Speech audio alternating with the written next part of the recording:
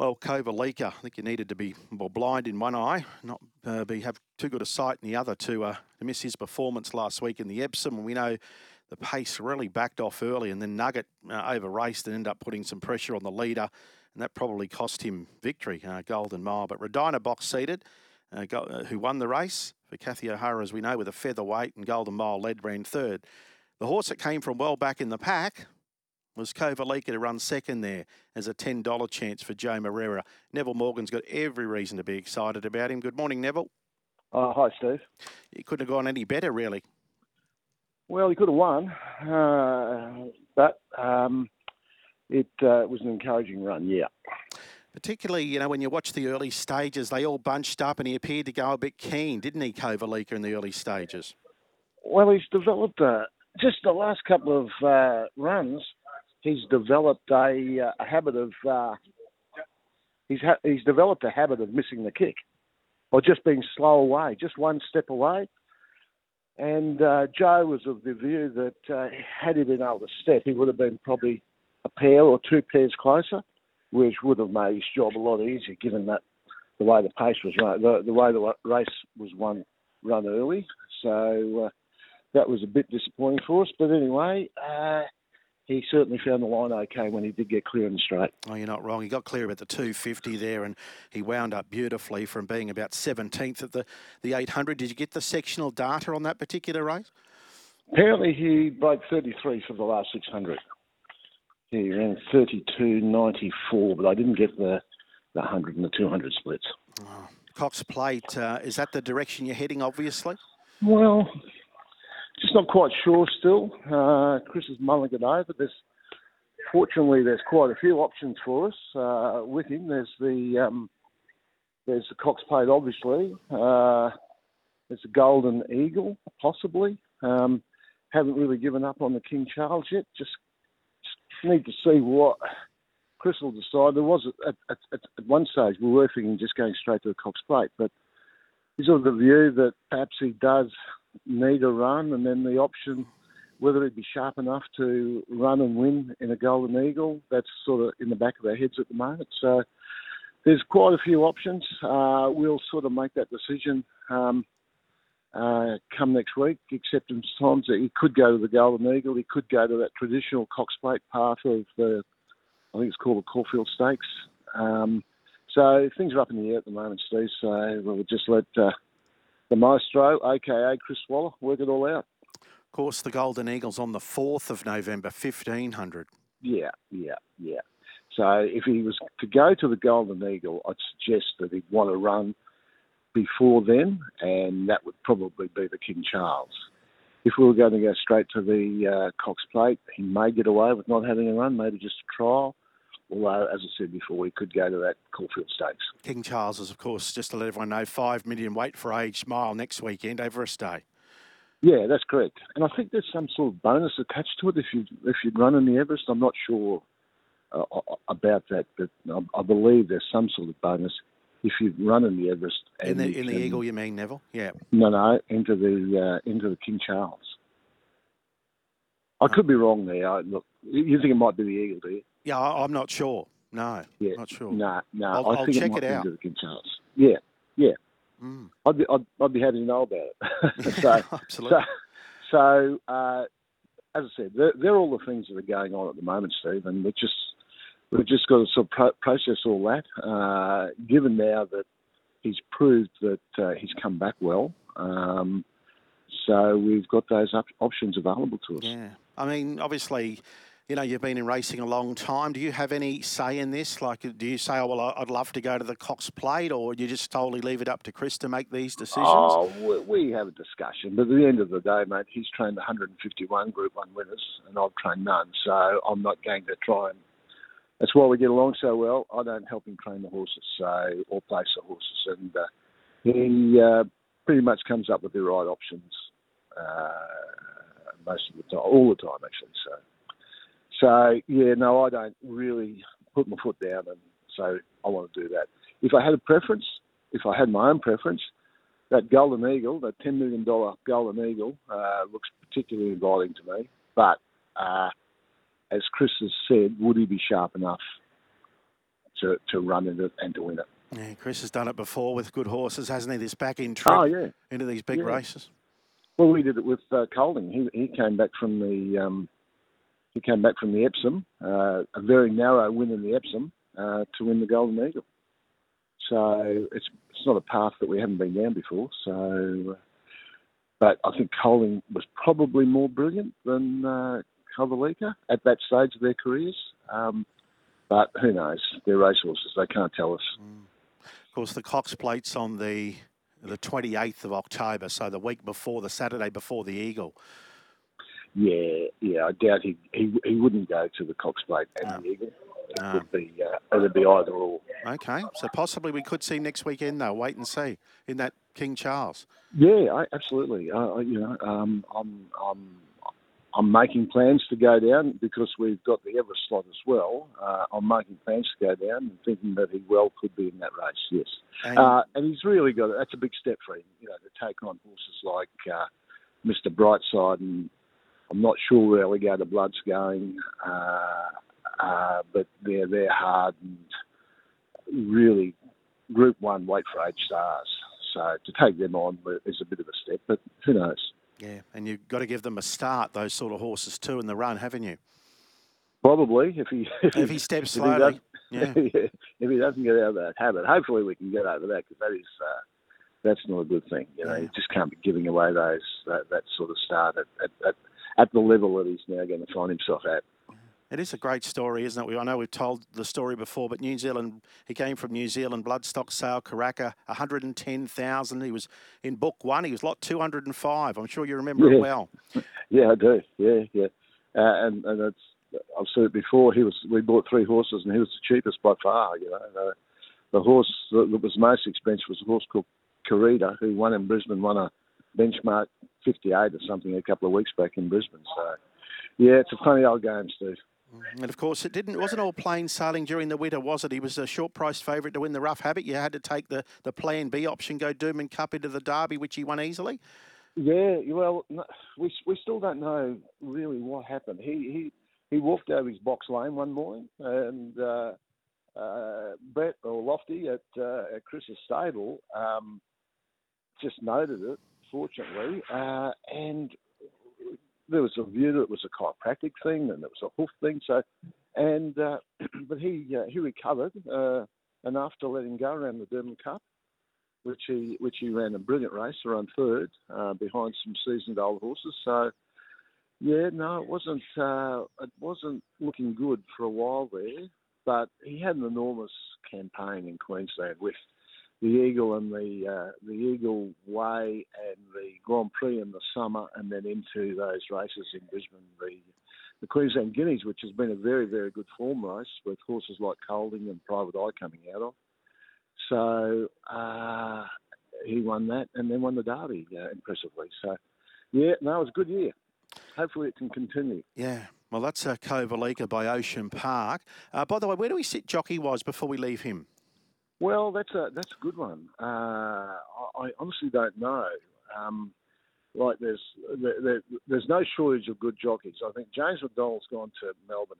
He'll be riding the Hong Kong horse, Romantic Warrior. Yeah. Joe's in Brazil. Obviously, Nash would be an option for us. I think even Huey is coming down from Hong Kong to ride Espiona for us in the Everest. So he'll be there on Everest Day. So once again, I don't get involved with those decisions. Chris has got any number of world class jockeys at his disposal. So I'm pretty sure we'll get one of the better ones. It's interesting watching Hong Kong at the moment. You'd be well aware Zach and Hugh are fighting this premiership out early in the season. Yeah. Zach rode a treble last night, so he's got his nose in front now of Bowman. He rode 1 winner. Zach rode 3 last night. Yeah, he's hard to beat up there, Zach, isn't he? Yeah. I think he's actually coming down he is. As well. Yeah. So, look, I'm sure that we'll have a world-class jockey on him wherever he goes. Yeah. Just with Espiona, of course, you mentioned there the Chris Wallace slot in the Everest, which I think you're involved, obviously, Peter Tye, Noel Greenhalgh and a few others. Yeah, correct. Yeah, so you've obviously talked to Denise Martin to lock this mare in? Well, we had the option for Espiona for quite a while, and there was a view that maybe she wouldn't be sharp enough over 1200 against the Group 1 sprinters. And then she ran really well in that the race that Sunshine Paris won. So she became an option for us again. We were in the process of talking to a couple of 3-year-olds, Cylinder being one of them, NCAP at one stage we had discussions with, even Archo Nacho we had discussions with.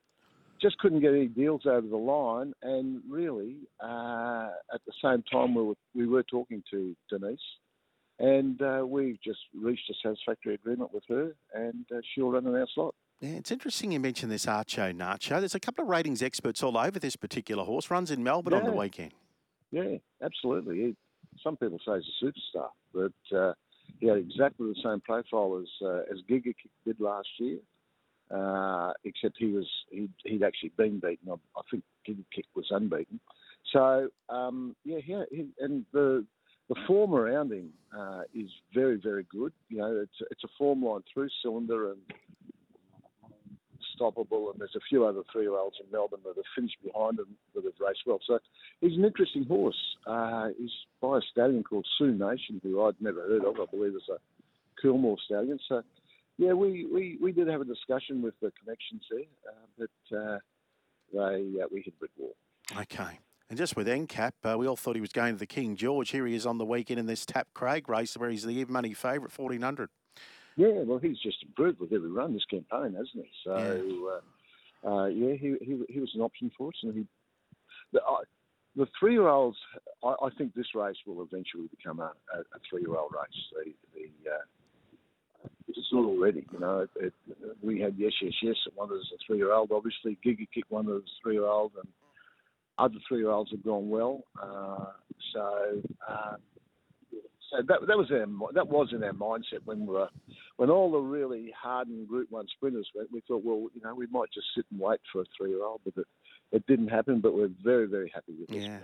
Now, well, just back to SBA, and I jumped on the bandwagon like 90% of racegoers when she won that desirable stakes at Flemington by 6.5 with a head on her chest and ran fast time in 2021. And then she was beaten a couple of times and a couple of below par performances, but she's just got a mojo back. And I noticed the other day there was a characteristic, and Peter Tymo has spoken to you about it, that when she took off the other day, Winks, I don't know if you watched a lot of Winks' early runs in particular when she was winning, she used to sometimes just roll in a little bit before she'd take off. And this mare did exactly the same the other day in Sydney before that gear kicked in. She just wanted to shift a bit of ground inwards and then took off.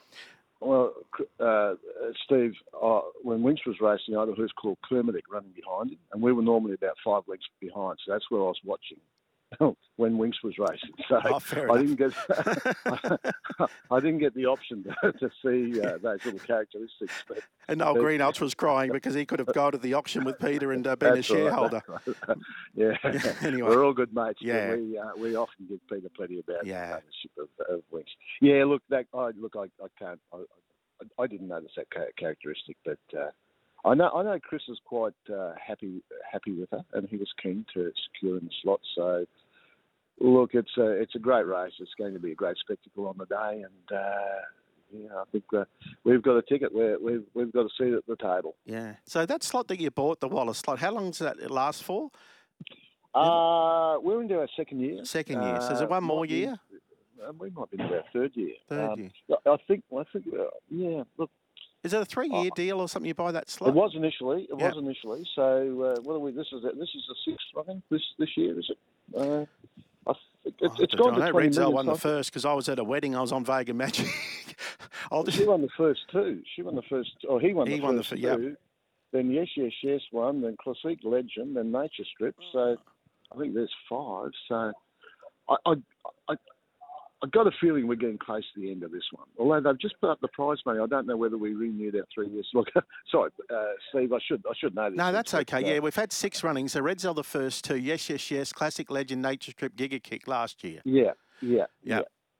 So we're probably getting to the stage where we need to renegotiate, but we're keen to keep the ownership group in that slot. So we'll, whatever it goes, we'll be going along with it. There's a horse at Murray Bridge we should keep an eye on the weekend in your colours, debutante for the Jollies, and her jump outs look pretty good. The latest one was at Murray Bridge. Caravas, what do you think?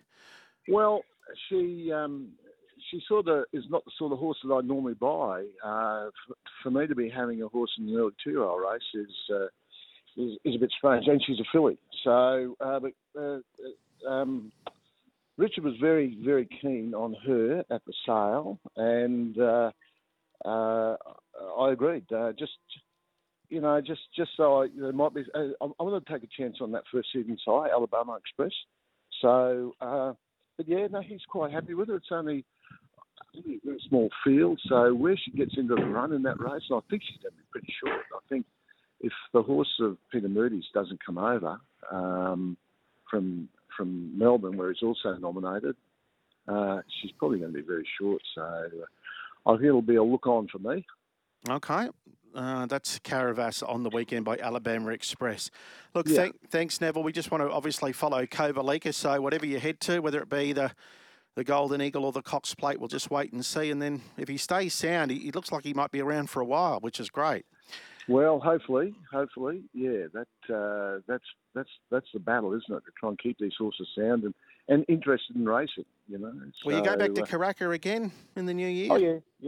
We'll be back there. Yeah, and why not? Yeah. Karaka and the Magic Millions, and so yeah, no, it's a cycle, Steve. It just goes around, and hopefully, out of the ones we bought last year, there'll be something pop up along the way. Yeah, it's very expensive. Have you named them all K names? No, not all of them. Most of them, I think we have. Much to David Devine, he doesn't particularly like the K names, but why not? You've had luck with them. I pull rank and say, well, that's it. So, but he named a couple the year before. One that goes quite good, a horse called Carazana.